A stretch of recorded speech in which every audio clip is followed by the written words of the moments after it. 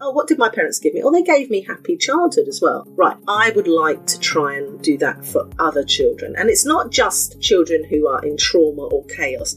You know, by fine-tuning your parenting, and this is not finger-pointing or judging, but, you know, you don't realise half the time. We don't do it consciously. We go on marketing to management courses and we never go on a parenting course. And yet it's one of the most important jobs you'll ever do in your entire life. So this is not about saying, oh, you're a rubbish parent, you need to go on a course. This is, do you want to be the best you can be? That was Sue Atkins, the parenting coach, and this is the Travelling Optimist podcast with Steve Odie. Hello everyone and welcome to the show. A huge welcome to our new listeners as well. Thank you so much for joining me. Back in March, I didn't really think about the impact the show would have, and I'm so humbled by the feedback I received. I want to thank everyone so much for listening. And don't forget to hit subscribe or leave a review or share the pod to your network too. The world's still crazy right now, but I really hope that everyone is feeling okay and you continue to blaze a trail in all that you do. I realise that could be difficult right now, but blazing a trail might just be saying an extra I love you to your partner or children, or doing something for yourself like learning a new skill. Whatever it is, doing something positive will cause the ripple that can change everything for the better. So I'm sending positive vibes out to you and wish everyone a great few weeks ahead. So, all right, let's get on with the show. And hello, everyone. And we're back with another edition of the Travelling Optimist podcast with my guest, the number one parenting coach on the planet, Sue Atkins. Now, apart from appearing on ITV, Sky, Channel 5, Talk Radio, BBC Radio 2 and 4, Sue is also the parenting expert for Disney Junior UK and Disney Family. On top of all of that, she's the author of the best-selling books, Parenting for Dummies and Parenting Made Easy, How to Raise Happy Children. She's also a qualified life coach, NLP master practitioner and trainer, an emotional freedom technique practitioner, and has also trained alongside the world-famous peak performance coach, Tony Robbins. But my favourite endorsement of our guest today is that she's described as the 21st century Mary Poppins. So I'm really thrilled and delighted to welcome Sue Atkins to the show. Welcome, Sue. Oh, thank you. What a big intro. Thank you so much. I love your concept of blazing a trail. That just is wonderful. So thank you very much for inviting me on. Oh, no, I'm so excited. And so thank you for coming on. And we've had a bit of a chat before before recording and everything. But so what's 2020 brought for you?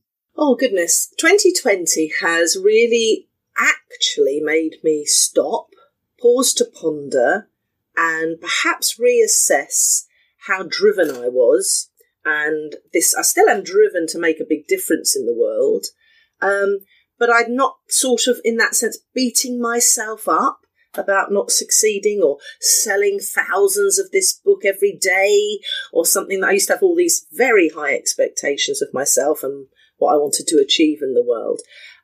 So it's made me stop. It's made me pause to ponder. I mean, I do that anyway. I meditate and I walk the dogs and I ponder and think about life and all that.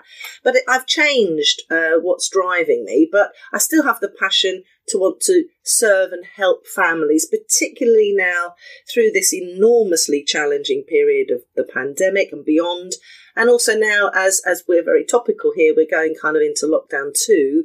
And it's more challenging, I was saying to you off air, more challenging personally for me in this changing season, because I'm a very sunshiny based person. I like being outside. I like the sunshine.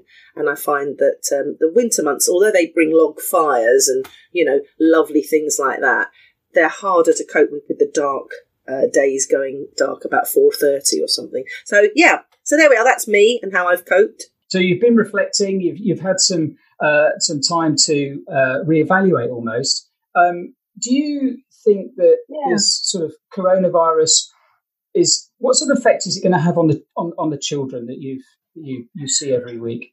It's so difficult to say, isn't it? Because if you read the papers all the time and watch the media, you think the world is absolutely collapsing in every area. So I try and forge that middle ground, always trying to find out what is the sort of the truth about that. I'm glad in many ways that the children are back at school for consistency, for routine, for friendships. There's a lot of people worried about children's mental health and well-being. And I had a lot of inquiries on my Don't Stew, Ask Sue podcast around social skills for little ones like toddlers and early years. was that going to be damaged? But I think you have to take the bigger picture and the long-term view. Then there was this talk I saw in The Guardian around, are we saving up a mental health crisis because students are at university locked down and anxious? I think it's how you've brought your kids up to handle adversity, uncertainty and change. And children take their lead from you. So I write a great deal, record, broadcast on my Facebook groups, all where, all the social platforms around mindset now at the moment, and how to handle worry, how to handle uncertainty, and what to say to your children. Because I think it's very important that you model, and you're very authentic. You've got to be authentic or they won't believe you. But, you're genuinely kind of modelling bending, not breaking through these difficult times. Yeah, I love that, because you do have to be flexible, don't you? Otherwise, you'll end up going down a route that's, not very terribly positive. Yes, and it's very easy to do that because negativity always captures people's attention, whether it's on Twitter or whether it's just generally on any social media. It's easy to go down that route. You notice it more. And this is not about being Pollyanna and happy-clappy and falsely silly about positive mindset. My feed recently on Twitter and on my Facebook group and stuff is around, you have a choice. It's not easy necessarily, but if you have an attitude of gratitude, in my Can Do Kids journal, Discover Your Confidence Superpower, I use all these techniques that I learned over the years through NLP and all the rest of it and put them into, nobody needs to know the techniques, what they're called, but the idea that if you have an attitude of gratitude, if you look for what you're grateful for and you start that habit, and it can start very small, and then you start to feel better. So it makes sense to choose to look for the good rather than always look for someone to blame and stay stuck as a victim. And I think it's very important that, when I do my Can Do Kids confidence workshops and stuff, or I used to, I have a thing where you brush your teeth in the morning, you look in the mirror and you say, I am special because I want to build children's self-esteem. This is not, again, an arrogance. This is getting kids to think about what they're good at, if they're kind, if they're good with friends, if they're good at drawing, if they're, happy, if they do as they're told, I don't know, whatever they feel that they're good at, whether it's art or science. And then in the evening when they brush their teeth, they look in the mirror and they think about one thing that they're grateful for in their lives. And the first time you do it, and the first few times, you do the obvious. And the more you do it, the more you train your brain almost to get used to thinking more positively and being more grateful. And when you feel grateful, you feel better. So those two things really do transform a mindset. So kids can do it because I'm keen to help that next generation, but also parents can do it. And then if you do it together, then you've got some form of resilience building up within you and within your family. Yeah, no, resilience is a great word, actually. And it's very apt, isn't it? Because you do need to have some sort of resilience to kind of get through all of this. And that's a very positive word as well. Yes. And it doesn't mean that you don't find things challenging. It's that idea that you fall down 6 times, but you get up the 7th time and have another go at something. And that is really what it is all about. For me at this time, you can't have a certain certainty about certain things. That sounds ridiculous, but you can't have that because we don't know. People keep asking me all the time now, what can you write about Christmas and how will Christmas look?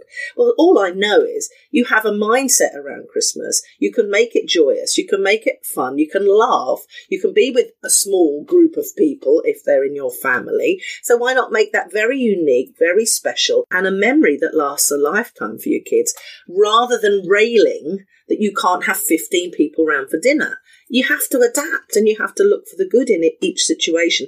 And then you'll find more peace within yourself. Yeah, absolutely. So again, it's bringing that resilience word, but also the bending and the flexibility. Absolutely, yeah. I mean, have you got a positive story of some sort of recently where you've been helping a family and that you could share? Obviously, I realise that there's got to be some sort of GDPR kind of thing, but I just wondered if there's anything you can share with us. Well, there's loads of that, really. I'm working with a lovely family at the moment. They've got some complicated circumstances. They've got 3 children. They've just had a baby together. There's a child that's 7 from the first relationship with the mum. and the dad has issues around drugs and alcohol and things like that. The father that she doesn't see all the time. Then they've got stability with 2 children together. And the way they incorporate, we've been working one-to-one on all sorts of things, bedtimes, fussy eating, spending time with the kids, playing with them, why that's important, not just giving them the TV to watch or the iPhone to play with. And then one day he said, can we bring on this little girl's dad? Because he wants to get it right. We want to work together. And I thought, that is fantastic attitude to these difficult circumstances. And he said, and these people are only 26. They're very young. And I just wanted to commend them. They lifted my spirit about when you collaborate, when you come together, when you have the children at the centre of whatever's going on. Because I work a lot with people going through divorce. And, it's always about trying to put the children at the centre of every decision that you make so that you then make a better decision. And I remember working with someone ages ago where they were discussing it and they were trying their very best. And of course, you're going through divorce. So you're not going, the reason you're going through that is because you don't get on.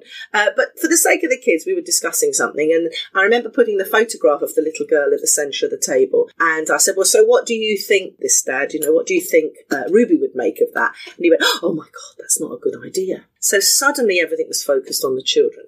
So when people put their kids at the centre of their big decision making, that uplifts me. And it's never easy, but it's very important. So just recently, that young family have lifted my spirits. They've made massive changes in such a short time. We've worked together for only about a month every week, once, for an hour. That's how I tend to work one-to-one. And it's been really uplifting because they sort of adapt and they do the things we suggest. They suggest their own stuff. And it's been a really joyous and a really positive experience working with them. I love it. I think sometimes, the kids are a little bit more astute and knowing than parents give them credit for. Do you find that?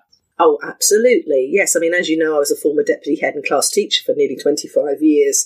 I never, with my own children either, never sort of talked down to them, never patronised them, but on the other hand, protected them because age and stage appropriate what they were. And I'm not their friend, I'm their mum. Even now, they can tell all their friends their business sometimes. I don't need to know that, just as they don't need to know certain things about me. But yes, young children unconsciously pick up atmospheres. Yourself, if you go into a house and there's been a row between the couple or something, they may all be kind of smiley because you've walked in, but there's an energy in the room that you think, oh God, it's uncomfortable. Something's happened in here just recently.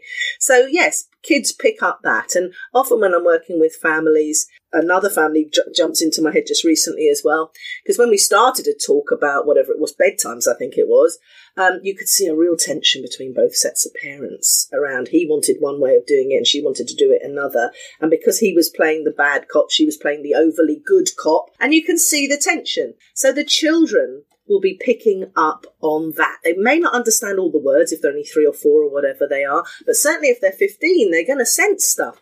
And when people sometimes say to me, we stayed together for the good of the children, well, sometimes it isn't actually for the good of the children because they're putting up with so much tension, so many sort of undersaid things and words hanging in the air that actually it's not good for them. And we must remember we are a role model in everything that we do, everything that we say and how we act. And we are a role model for relationships and for love, just as we are a role model for grief. If you lose a grandparent or somebody close to you, how you handle that, your children are looking at it, learning from it and listening to it. Yeah. You kind of lose sight a little bit of that, don't you, when you get caught up with life? And, it is difficult for parents sometimes, isn't it? And I think what you're doing is incredible, actually, the work that you do. It sounds amazing. And with the children being very tuned into the energy of the family and so on and so forth. Are you trying to put them onto a different path? I work with them. When I first wrote my first book, Raising Happy Children for Dummies, one in the famous Black and Yellow series, you mentioned it. It's not. There's lots of parenting books in the Dummy series. My one is about raising happy kids.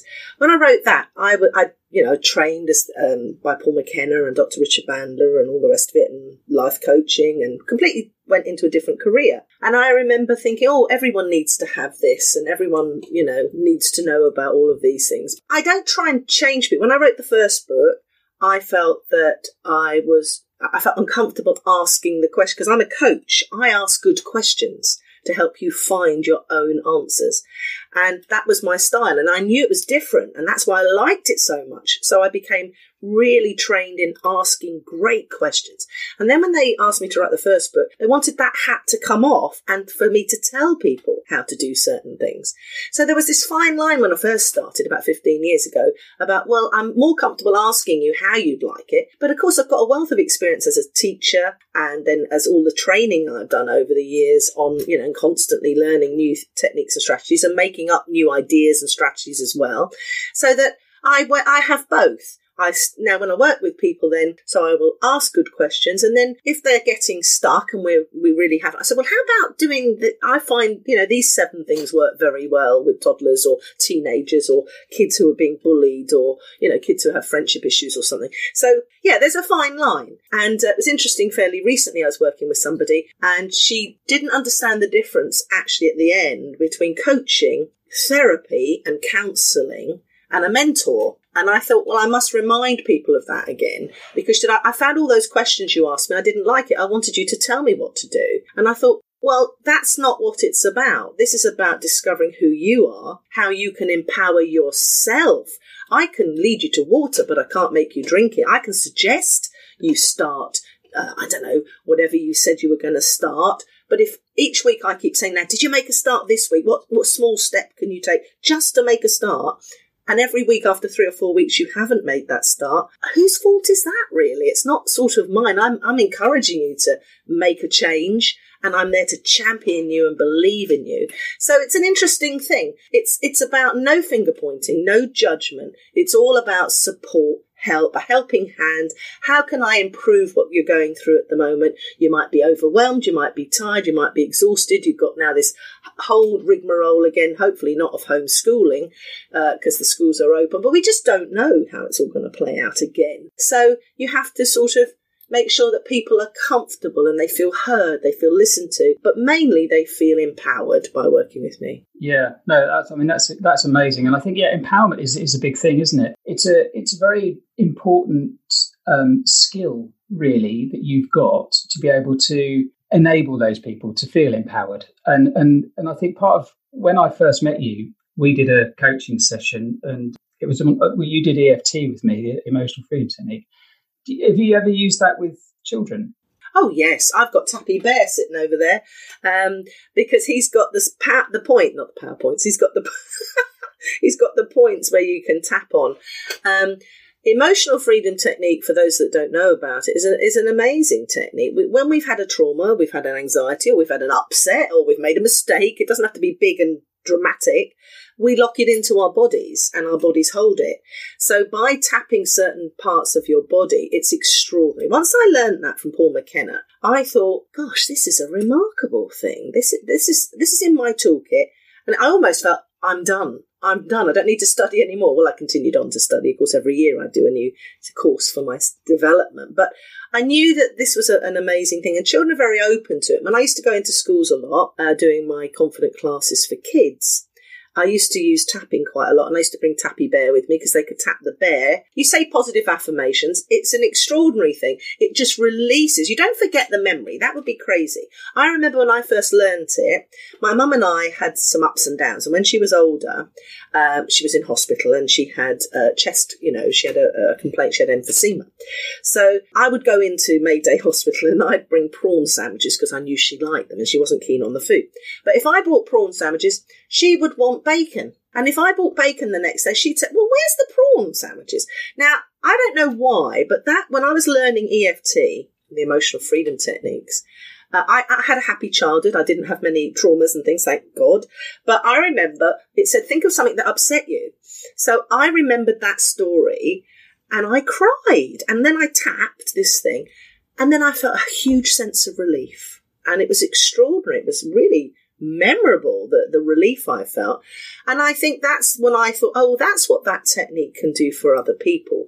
You don't forget the memory, that would be crazy, but you're not so emotionally charged around it. So when I can tell that story now, I find it amusing, but it was memorable for me because it was such a major change in how I felt around what it was, because it almost summed up sometimes whatever I did when I was growing up now and again was never good enough for us sometimes. So that was what it brought up. And that's why I use it in different scenarios, if it feels appropriate. I've got so many different skill sets that I've learned over the years just because I'm so old.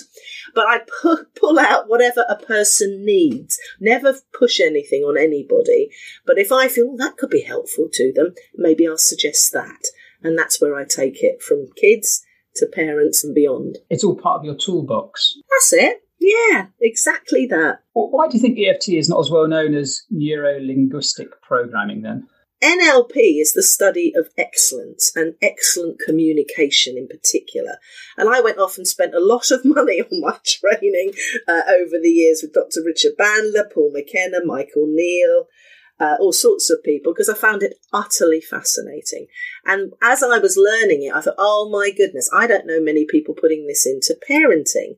And if you put these techniques or these ideas or this mindset, and it's not manipulation. I know that NLP, lots of people use it in sales, or they certainly used to. And then I went off and trained with Tony Robbins in Florida and joined his university over there and did all sorts of courses and training around all sorts of ways of, relationships. And I put all the stuff I was learning into my passion, which is raising happy, confident children and giving them happy childhoods, free from finger pointing and all the rest of it, because it's hard enough as it is. So that's what I sort of tried to do, is to use all the techniques that I've learned. And because I'm a natural teacher, I take something perhaps complicated and I'm able to teach it, if you like, to the next person. And I didn't really realise that was a skill until I started writing and doing stuff like that I can make it something that's complicated sound quite straightforward. So NLP and EFT, I know they're completely different, but one's obviously been promoted heavily within obviously the business world, I would imagine, and it's sort of taken off really, hasn't it? Yeah, and I suppose what you say by EFT is called tapping, and lots of people probably, if they follow Paul McKenna, has seen him tapping and doing something on from that again called havening, which I've watched him do. So, techniques that people invent and create that they find helpful, and therapies that people use, they get better and better. But they have to be robust and they have to be based in science, or else I wouldn't touch them with the barge pole. So you've got to be careful. But I like things that are simple, quick and easy. And not everything is simple, quick and easy, but you can make some things quite remarkable. And when you do use tapping, you often find, I had a lady who'd gone to the dentist, she had a real phobia of the dentist, because it's really good with phobias. And she had a really severe phobia. And I tapped her around the fear and what happened, because it's always a memory. It's always, you go straight back to early childhood memories. That's another thing I learned with Adlerian psychology. You go back to that memory, and we tapped it. And in the past, her husband used to have to come home from work. She would hang on to one of the beams around the kitchen, so she didn't want to go to the dentist, but she had to because she had an abscess. And then, when we tapped her, it sort of disappeared, and she couldn't believe that it had gone so quickly. Because when I met her about 3 months later out and about, I said, "Oh, how's it going? How do you feel?" She went, "What do you mean I've got that thing about the dentist?" So she'd kind of like overlooked it, forgotten it, and all the rest of it. Her husband looked at me and winked. So, yes, it can be quite quick, simple and easy. And sometimes the deeper the kind of anxiety about something, the quicker the relief. And for me, why carry a burden over something that may have happened? I have worked with very deep and meaningful. I've worked actually at times when I was in South Africa with someone who'd been abused as a child at 5. Now, I'm not saying that's going to get rid of that there and then, but it certainly helped unpack some of the emotional charge around some of the instances. But most of my work, to be quite honest, is how do I get my child into bed? How do I make them eat? How do I get them to do as they're told? And how do I stop or communicate with my grunting teenager? Those usual kind of parenting problems that people have. But I'm also, as I say, then trained, I can go and do other things too. But most of it is where I find it very interesting, is making family life more harmonious and easy. Absolutely. No, you're making a massive impact with, lots and lots of people, and I love it. On LinkedIn, I noticed a post that you put in, and you said that you have doubts, fears and disappointments. And sometimes you need doses of inspiration to bring you back and redirect you to what's really important. And you asked for an uplifting and inspirational quotes from the people that follow. And I replied, live in the moment. And I just wondered what phrases inspire you or that you live by. Oh, that's interesting, isn't it? Yeah, because that was quite a personal one. I guard against sometimes being too personal because I like to keep my private life private. But on the other hand, I want to appear real and I want to be authentic and a combination. So I suppose being positively present helps me, and deliberately so. Now, I have my good days and bad days, and I happen to be blessed. I'm a half glass full person naturally. I'm very enthusiastic, ebullient, and all the rest of it. But yes, I look out. That's why I probably post up actually a lot on my Facebook group page, sometimes my group, just uplifting quotes that seem to inspire me. And I look out for them. I look for them because they will help me cope with whatever it is. And when I'm thinking about the day ahead, certainly, now we're in different times. And again, the word I chose, different rather than difficult, because if you say it's difficult, you're going to think it's difficult. If you say it's different, oh yeah, it's different. So yeah, I look for those sorts of posts and I look for those uplifting kind of things that help me through the day. And I often think now, well, what's today about? So for example, this morning is about talking to you. And then I want to walk my dogs for about an hour in the sunshine because the sun has come out. That's going to be good for my mental health, my well-being, being out in natural light air.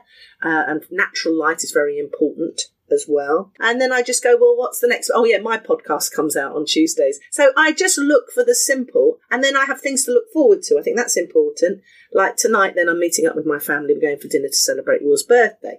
And then next Saturday, we're going to do Strictly Come Dancing with a Takeaway. And that's that simple, but I think it helps. So look for positive quotes. They will uplift you. And remember, you always have a choice in how you choose to react to the hands that life has dealt you. Yeah. Do you have like a morning routine then? Is that something that sort of sets you up for the day? Is it sort of set that it's something that you do?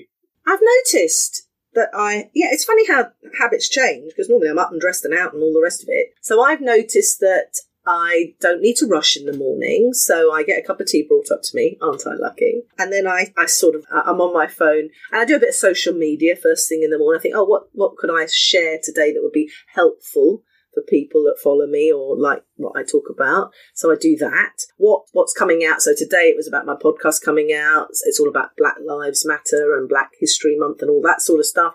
So I posted that all up and that made me feel as if I'd contributed. I have to contribute. That's a good question now, because it made me think I have to contribute each day. That then makes me feel fulfilled and that my life has meaning. That's really interesting.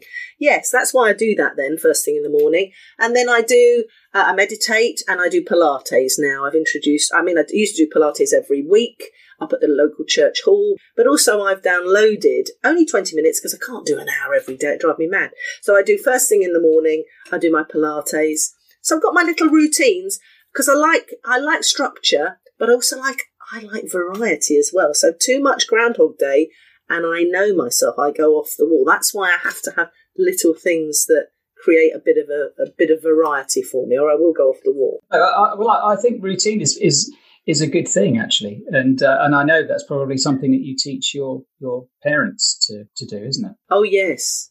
Oh, with children, absolutely. Children need, like, and love routine and structure. And I was talking to one of my clients yesterday. They said themselves, "Oh, we're chaotic." I said, "Well, you need firm, fair, and consistent boundaries." Oh, yeah, okay, all right. So we've been working on that. But children thrive on that. They know what's coming next and they like it. They know that after the bath, they have a story, they go to bed. Those sorts of simple. They know that we eat and then we do this. Or we know we get dressed and go to school.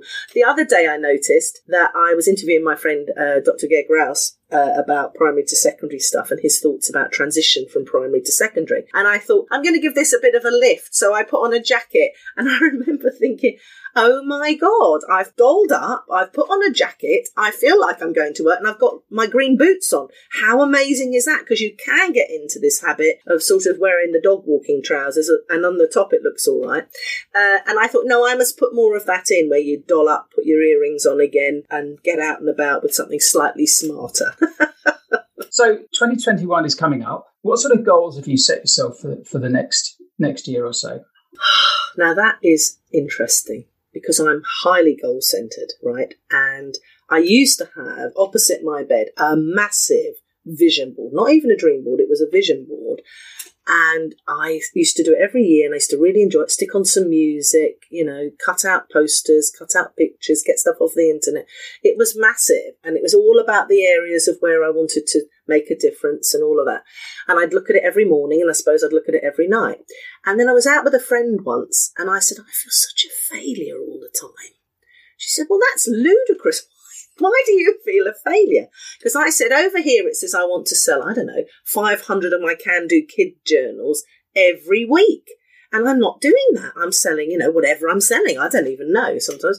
She said, well, that's ludicrous, isn't it? Because that's just making you feel bad. Take that bloody thing off the wall.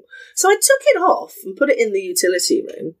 And then I left it for a while. I felt a lot better because I wasn't then charging myself up with these enormous goals. And you can't always control everything that you do, I realised.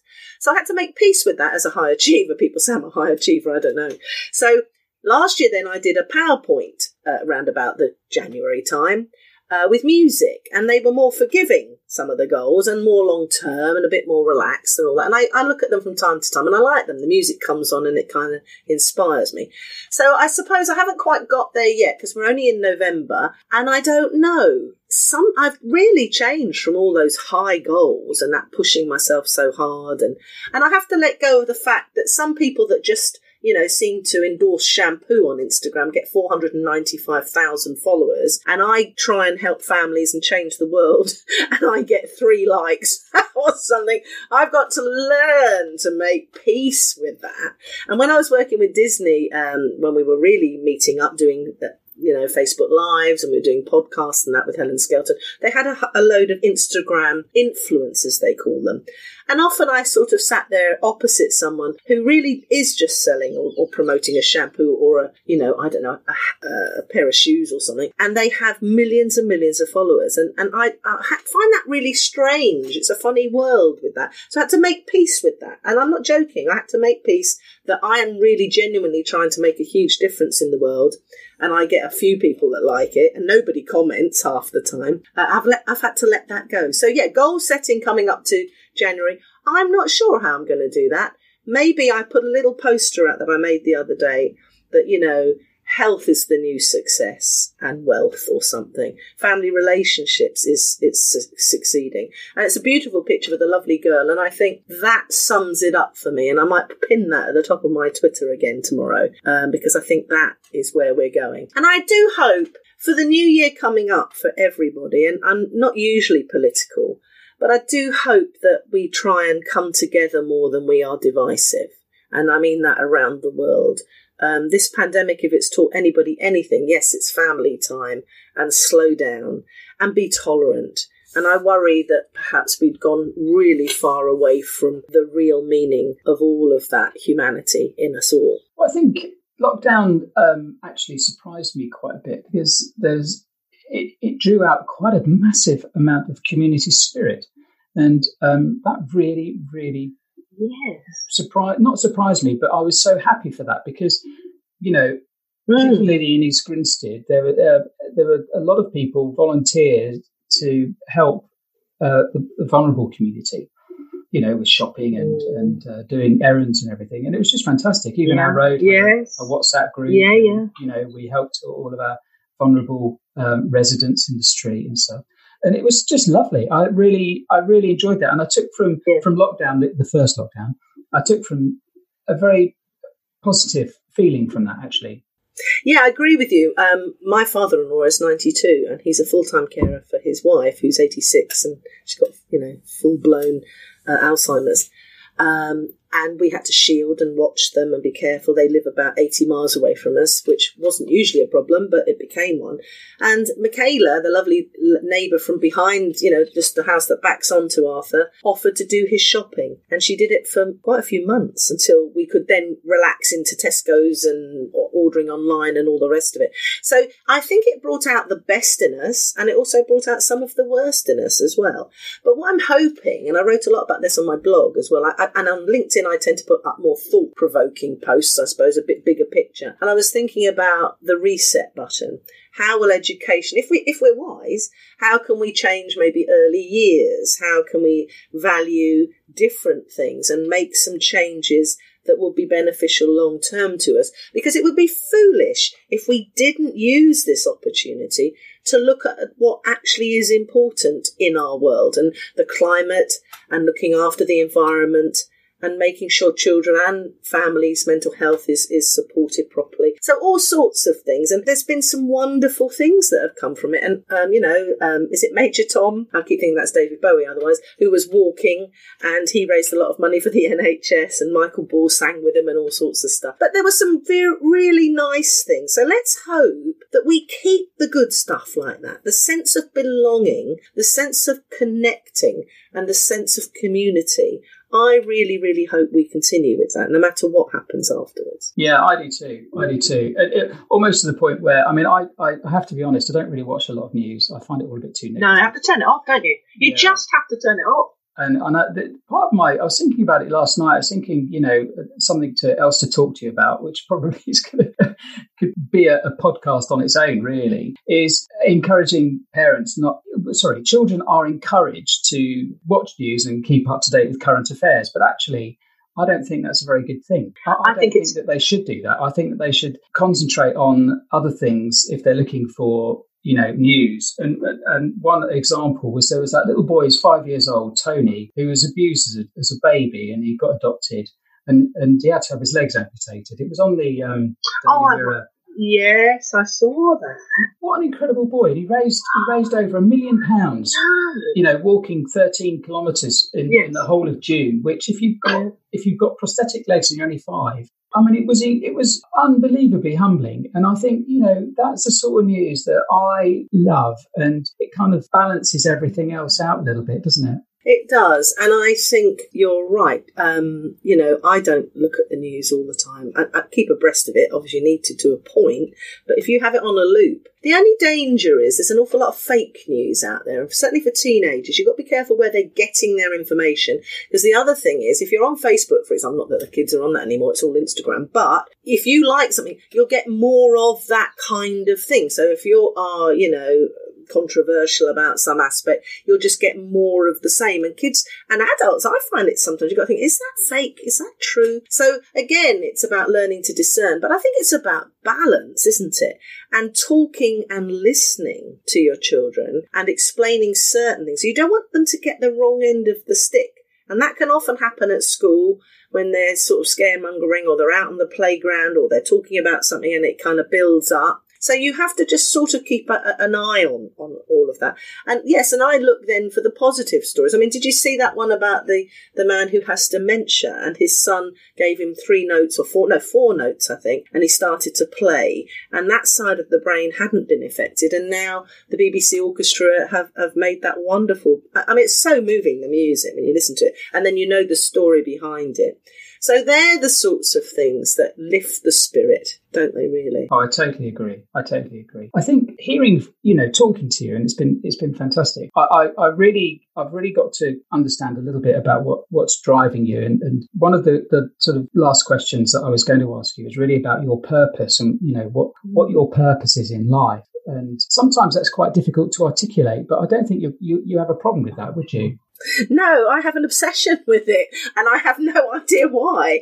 I taught absolutely hundreds of children over a sort of nearly a 25-year period. And then I thought, and my father died. And very quickly, my mother died within the same year, all around my birthday. And I just adored my dad, and I missed my mum. So I thought, walking the dogs one day, what did they give me? And they had given me the gift of self-esteem. Hopefully not an arrogance, but a belief, if I worked hard, tried hard, did all sorts of things, had a go, be a can-do kid, I could have a great life, full of ups and downs and ins and outs and roundabouts and all sorts of obstacles, but I could have an interesting life. And that's what I decided I wanted to do. And so I had this thing then to move across to, what did my parents give me? They gave me happy childhood as well. Right, I would like to try and do that for other children. And it's not just children who are in trauma or chaos.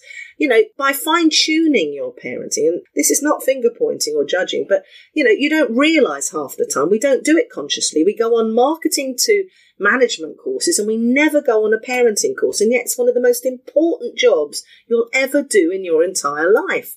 So this is not about saying, oh, you're a rubbish parent, you need to go on a course. This is, do you want to be the best you can be? Listen, have you tried that technique? Gosh, that really works. And doesn't that build up my child's confidence? Yes. So that was it. And I had this idea that I don't know why, I want to leave a legacy. So through my writing, through my broadcasting, through my podcasts, through talking to people, to listening, to coaching people, to my parenting club, which is full of webinars and quick win videos, about 600 quick win videos. So there just came this passion to make a difference in the world and leave a legacy. Hopefully while I'm still here, not when I've gone. And I get frustrated even though I say I have changed, I have mellowed, but I get frustrated that I don't seem to be able to make the bigger difference that I really wanted to. I wanted to have my own parenting show on telly with my techniques and strategies that was positive, because I felt the naughty step had its day, and I have the easy peasy lemon squeezy technique that I made up. But you have to make peace with where you are, and I do love that starfish story where there's a person walking along the beach and there's been a storm and all these starfish are on the beach and there's just one person throwing back the starfish, and the guy walking along says, well, that's a waste of time, isn't it? And the person says, made a difference to that one. Made a difference to that one. So I'm learning to make peace with, I'll make a difference to that family or that mum or that dad or that child. And hopefully then over time, I have left a legacy of happier families.